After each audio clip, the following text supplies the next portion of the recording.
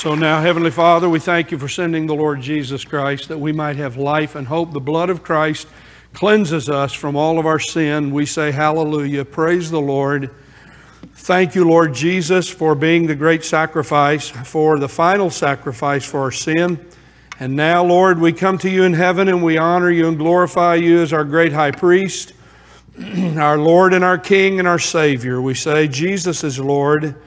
And we seek to live all of these days of life that you've given us to honor your name. We thank you, Lord, for the fellowship we have in this place together as believers, brothers and sisters in Christ. We pray now that as we come to this part of worship and we open the Word of God, that we hear your Word clearly. Our life depends on hearing your Word clearly. The Holy Spirit will teach us if we will hear.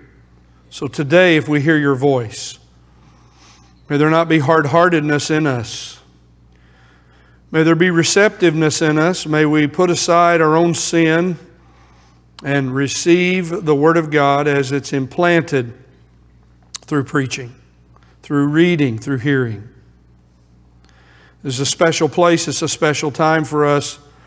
May we never neglect to see the importance and honor and glorify you each time we have the privilege of meeting here. We pray for Vacation Bible School. We pray for Pastor Ken and all of our leaders and the many, many seeds for the gospel that would be planted in the lives of dear boys and girls again. Thank you for the chance we have to do it, the opportunity to share the gospel with hundreds of boys and girls and with their moms and dads and their grandparents. May they sense, those who are strangers who come among us this next week, that we love you and that they can have a relationship with you. Help us to do our best. We thank you, Lord, now for this time, and we thank you for the fellowship we have in your word. In Jesus' name we pray. Amen. Well, again, good morning. Good to see all of you. If you're a guest with us, I'm Pastor Mike. We're honored to have you. As Brother Tim mentioned earlier, please let us know if we can do anything for you. Even before you get away, go by the guest area out there, the Welcome Center. We'd love to help you in any way. Hebrews chapter number 6. Hebrews chapter number 6. I want you to set your minds again with me in heaven. We need to go to heaven and set our minds today. Enough with the world, enough with the troubles and trials that each and one of us carry in this room. Today we must set our minds again, as Paul challenges us in other places. Set your mind on things above where Christ is seated. Boys and girls, today Pastor Mike is going to talk about the Lord Jesus Christ, who is alive in another place called heaven. Beyond time and space, beyond the troubles and trials of life and the wars and the difficulties of this world, He is there enthroned as King and also as He represents us as great high priest. We're making our way through the book of Hebrews in these various places to look at and understand why it's important for you as a believer to know and understand your Lord as high priest. Oh, I can promise you this matters. I ask you today, have you been with your high priest? I ask you today, have you been to heaven to speak with Him about your own needs and burdens? I ask you today, do you know how to get to this high priest? Well, it comes by knowing Jesus Christ as Lord and Savior. Hebrews chapter 6 is one of those great chapters. It is a chapter of warning, but is also a chapter of great blessing, and we'll be looking primarily at verses 19 and 20, but I am going to read just a few others with you today, and you've had time now to find your place. Without much comment, the first 8 verses of Hebrews chapter 6 remind us that there are people, just like among the early Jewish believers, there were some who gathered with the church who thought they were saved, but then they got uninterested and they really weren't Christians. They had some religious, emotional experiences. They heard the Bible. They learned some things about God's Word. But these ones that Paul describes as falling away, they lost their interest in the things of God. Did you know that happens in the church today? There are people who come along and they make some kind of a decision. They pray a prayer, but there's no fruit in their life. There's nothing that shows that they've genuinely been saved. Oh, they act religious. They may have a lot of Bible knowledge, but that doesn't mean that they're saved. And so Paul gives a warning here about the danger of those. And I give the same warning today. If you're here today and you are a religious person and you know some things about the Lord Jesus and you've learned by being in church, that does not guarantee you're saved. There are things that accompany salvation. There are things that show and reveal that you're saved. And so Paul begins, I'll read now Hebrews 6:9, but beloved, and I say this to you now, but beloved, we are convinced of better things concerning you. I'm speaking to the church here today of born-again believers. Notice he says things that accompany salvation, though we are speaking in this way. And that's what he's been talking about up above. For God is not unjust as to forget your work and the love with which you have shown to His name. I hope you hear that today if you're a follower of Jesus. God is not unjust. He never forgets what you do for others in the name of Jesus and for your love for Him, in having ministered and still ministering to the saints. Now, pick up especially verses 11 and 12. And we desire that each of you show the same diligence, so as to realize the full assurance of hope until the end, so that you will not be sluggish, but imitators of those who through faith and patience inherit the promises of God. Now, verse 18. So that by two unchangeable things in which it is impossible for God to lie, we who have taken refuge would have strong encouragement to take hold of the hope set before us. This hope we have as an anchor of the soul, a hope both sure and steadfast, and one which enters within the veil. That is, this hope enters within heaven. It's a hope set in heaven on Jesus Christ, where Jesus has entered as a forerunner for us, having become a high priest forever according to the order of Melchizedek. Heavenly Father, now bless the reading of these wonderful, wonderful words. May the Holy Spirit be our teacher. In Jesus' name we pray. Amen. Our focus today is this, that believers live in confident hope, since Jesus Christ is the eternal high priest. Maybe I should say it this way based on verse 11. Believers live in fullness of assurance of hope, since Jesus Christ is the eternal high priest. Now listen to me. Listen to me. Living with fullness of hope as a believer is the normal Christian life. Living with fullness of hope as a believer, this is the way we live on our way to heaven. This is what people see in us. They see these two wonderful qualities in our life: faith in God and fullness of hope. Confident hope that what God promises, it's an expectation. I spent a long time with you way back a ways. I'm too old to remember when it was. We talked about hoping in God, and we looked at what it means to hope in God in detail through the Word of God. It is an expectancy. It's not a wishfulness. Oh, maybe it'll come through. Maybe God will come through. No. You see, the hope that we have as a result of knowing Jesus Christ is confident hope. And so today, if you're a follower of Jesus, you are realizing, I'm going now to verse 11, I'm realizing the full assurance of hope until the end of my life. This is what you carry to the end of your life. In this world of woes, in this world of trouble, in this world of bad news, in this world of people who disappoint you, in this world of pain and sickness and trouble, to the end of your life you live, you realize as you walk with God by faith, the fullness of assurance of hope comes to protect your mind and to protect your heart. You see, this keeps us from sluggishness, verse 12, so that you will not be sluggish. but imitators of those who through faith and patience inherit the promises. So I have three observations for you today, and I'll be quick with the first two. I want to linger at verses 19 and 20 for a few moments. Number one, believers, as I've already been saying, live in enduring faith and confident hope in the promises of God. Look, you and I, none of us in this room have ever seen the Lord Jesus with our own physical eyes. We've never seen Him. We've never heard His blessed voice as He taught the Word of God. We've never heard the words that fell from His blessed mouth. We've never had the privilege of touching Him with our hands, to experience what so many did who just got close enough to touch Him, the little children coming and rushing to be with Him. You see, all we have are the promises of God in the Word of God. But that is enough for us. The promises of God in the Word of God are enough for us so that we might have full hope in God through Jesus Christ. That's where your assurance comes. That's where the fullness of assurance comes.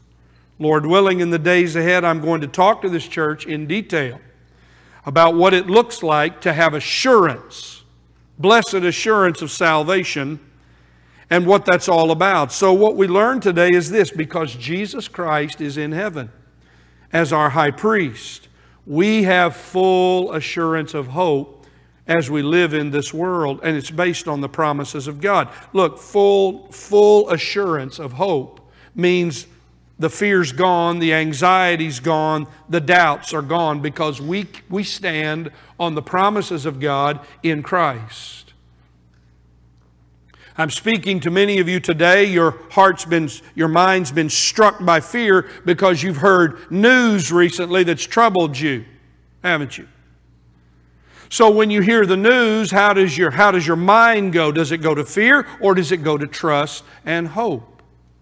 This becomes very important in all of our lives. Along with you, we all go through life and experience the various ups and downs and the things that come to us. You see, full assurance of hope is that wonderful blessing of removing fear and anxiety and doubt from my life. When I'm fearful, when I'm anxious, and when I'm doubting, I have to go back and say to myself, now Mike, where is your trust in God? Where's your confidence in the promises of God? They're sealed with the blood of Jesus Christ on the cross. Full assurance is confidently enduring in faith regardless of what you go through. Full assurance is having eternal life and living by the promises of God every day of your life. Look, there's not a day that goes by that you cannot make it without living on the promises of God. So that we act on faith, and as you respond to the promises of God by faith, guess what? Hope rises in your life. Secondly, and this is what he's saying here in verses 11 and 12. Now, down he goes and gives an illustration of how God promised Abraham. God promised Abraham that He would give him and provide for him and bless him, and that He would bless him and that He would multiply him and make a great nation of him. Those are the verses from verse 13, if you have your Bible, through verse 18. I want to say this to you, my friend. You know the greatest assurance that comes in my life? The promises of God are the assuring words of God to me in my life. The promises of God are the assuring words of God. You know, when you're in trouble, so little children, they get hurt, or and they want someone to assure them. They want someone to assure them that they're going to be all right. Our little 2-year-old was mowing the grass with his little mower, and he fell down, and he says to me, "Q, I think I need to go to the hospital." I said, "No, you're going to be all right." You know, assurance, he wasn't mowing with a real lawnmower. He was mowing with his little lawnmower. But you see, God's assurance comes through His promises.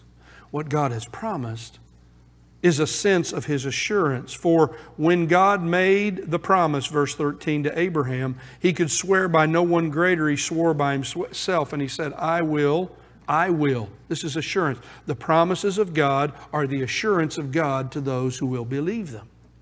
I will surely bless you, and I will surely multiply you. And then what do we see? 15. So Abraham patiently waited for the promise of God, and he obtained the promise. He received it because he accepted it by faith. For when men swear by one greater than themselves, 16, they give an oath so that they confirm, and it makes an end to the whole issue. In other words, the oath settles the promise. We read, so that by two unchangeable things which it is impossible for God to lie, His oath and His promise, we who have taken refuge would have strong encouragement to take hold of the hope set before us. So God assures believers by His unchanging person and promises. You can count on the fact that what God promises He will do.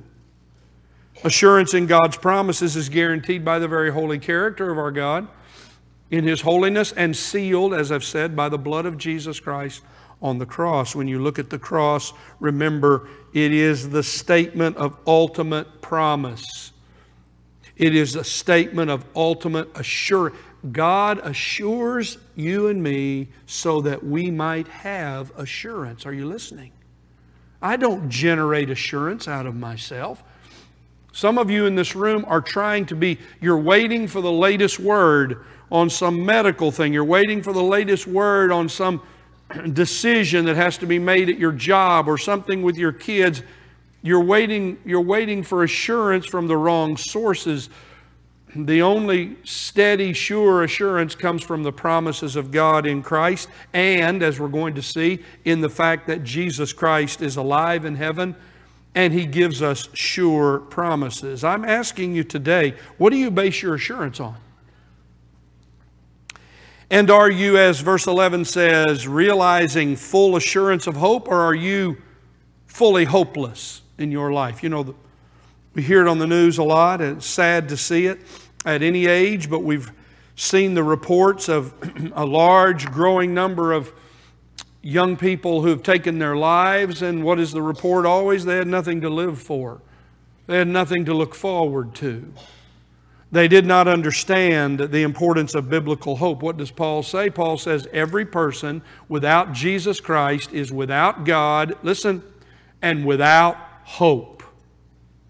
Every person you look into their eyes and see who does not know Jesus Christ is a hopeless person until they come to know Jesus. Why do we do Vacation Bible School? Why do we have our mission team in Wyoming? Why do we send them to Cuba? Why do we go around the world to India? Why do we go and do these? Why do we give what we give collectively with other churches so that we might send more missionaries? Because every person without Jesus Christ is living a hopeless life, facing a hopeless eternity if they do not know Jesus. What will it take for the American church to wake up and get busy with what we're called to do? So verse 11 is, we realize as believers, as we walk by faith, we realize full assurance of hope until the end. But wait a minute, did you catch the phrase in verse number 18? We who have taken refuge. He's using a description here of what it means to be saved. David uses that phrase, refuge. God is his refuge, all through the Psalms. Well, he was hiding in rocks and caves because people were truly, Saul and others were trying to kill him. He found a hiding place. Your hiding place is, when you're saved, is the Lord Jesus Christ. He becomes your refuge. He is the one who you have security and hiding in the storms of life through Him. But read that verse carefully. We who have taken refuge would have strong encouragement to take hold of the hope that is set before us. All right, here you sit in your troubles today. Here you are trying to endure the storms of life that have come your way. Well, it's interesting. It's interesting. We read in verse number 14 of chapter 4, therefore, since we have a great high priest who has passed through the heavens, Jesus, the Son of God, let us, look at this, hold on, hold fast our confession. That's what I hold on to. But now I need to take hold of something else. You're sitting in your storm. What must you do? Trust in God, the promises of God that He's given, and take hold of hope for the future. You see, followers of Jesus today, your future goes far beyond this world. Are you listening to Pastor Mike? Your future is before you. And the future you have beyond this world is far greater and longer than ever you'll spend on the earth. What's before you? I ask you to go to heaven right now, to the place of eternal majesty and glory, to the presence of God, to the eternal place where there is no beginning, no ending, above time and space, where our Lord is seated gloriously as King and our high priest. I ask you to go there. This is seize this. This word that means here in verse number 18, to take hold. It's a word that means to grab it, to seize it.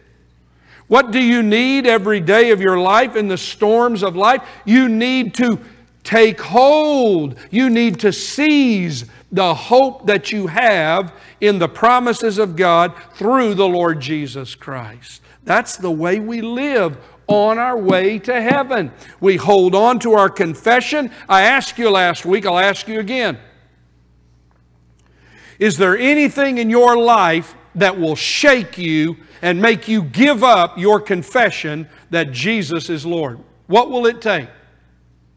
What news can come in your life? What tragedy may happen? What difficulties is there anything that will shake you from your confident confession in Jesus Christ as Lord? That's what He means in chapter 4:14. We have a high priest pass through the heavens. We hold on to our confession no matter what kind of news, whatever kind of condition we must live in. We hold on to our confession, but we take hold of hope because we see beyond today. We see beyond today. So you say, Pastor Mike, how do I see beyond today? Through the promises of God that point to Jesus Christ, who is somewhere. Read the rest of your Bible, verse 19. This hope we have as an anchor of the soul, a hope both sure and steadfast, and one which enters within the veil.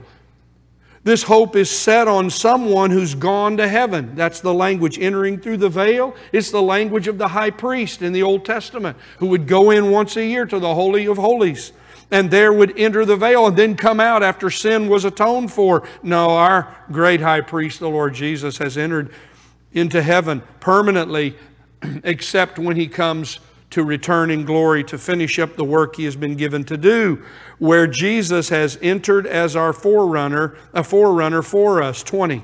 Having become a high priest forever according to the order of Melchizedek. It leads me now quickly to this third point. Let me talk about it and elaborate.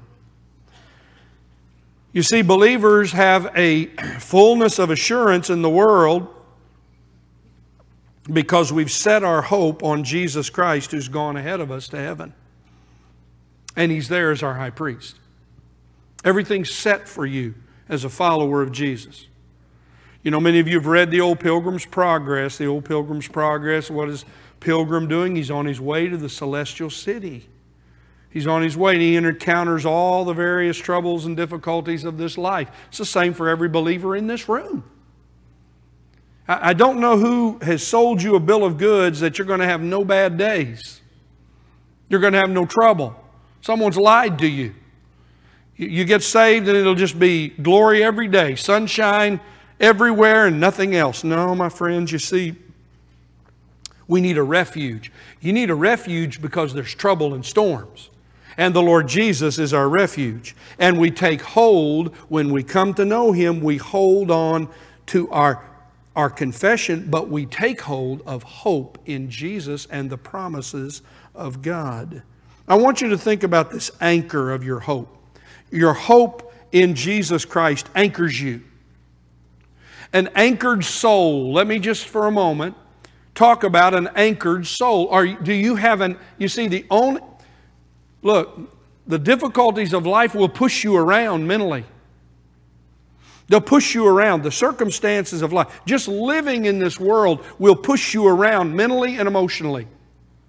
And if you count on that to be, no wonder you're happy one day and sad the next day.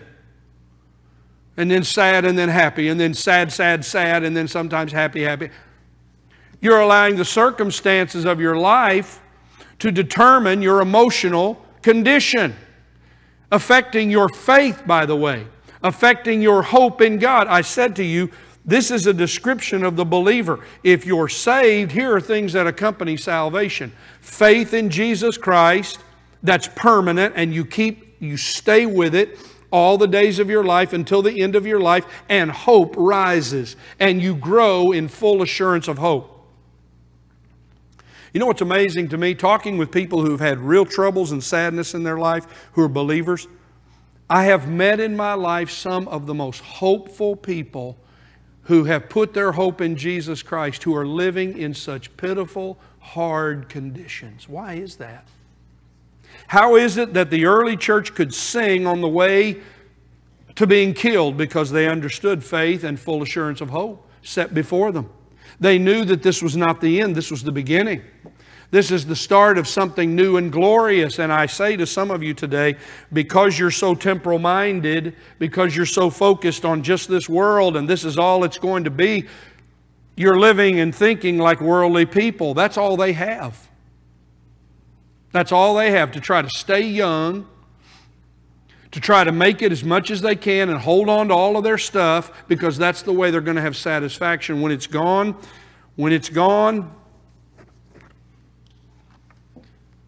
well, it's going to belong to someone else. My friend sent me a text message because he knows I always laugh about it.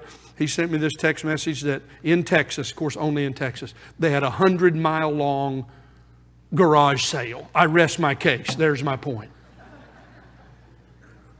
When you're gone, they're going to have a garage sale with your stuff because it doesn't matter to them. Got a few amens in here. So get rid of it now. You'll be happy. I love you, brothers and sisters, but you know what? When your soul's not anchored in the Lord Jesus Christ, you get spun all around. I was just thinking of some ways that the Word of God describes, and I could elaborate here, but I'll just quickly say this. An anchored soul is a waiting soul. David said, "And now, Lord," and now, see, in his circumstance.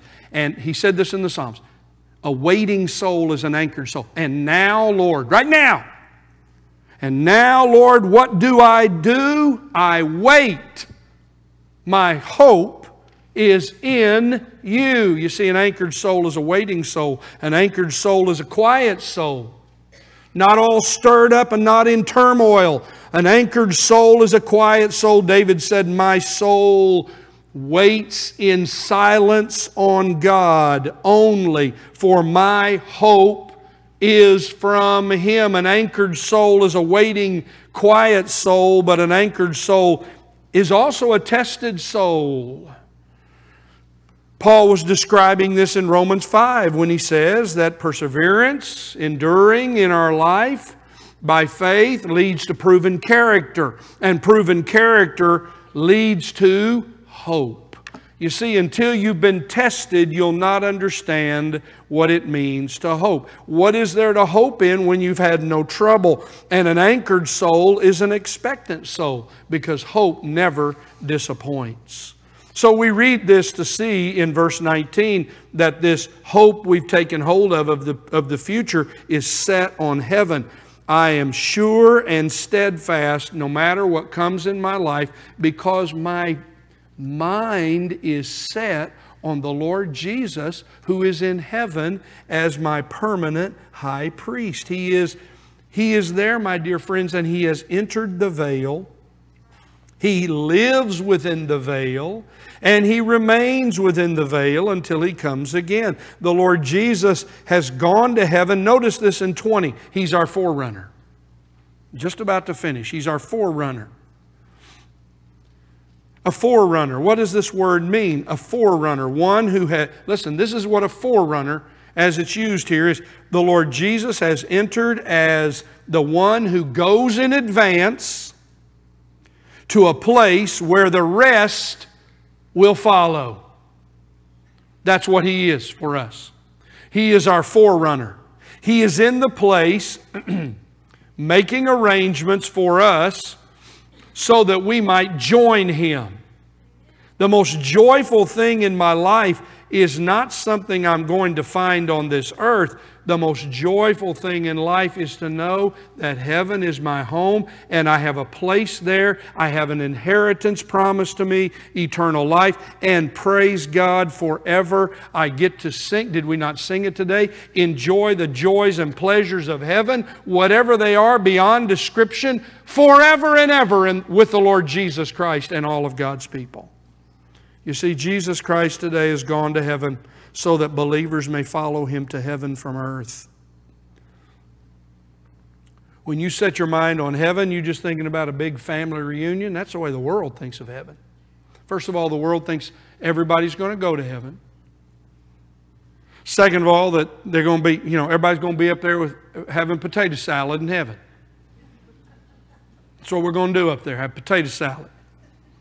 And all kinds of country music and whatever you want to do. It'd be segmented off. It'd be just like the world.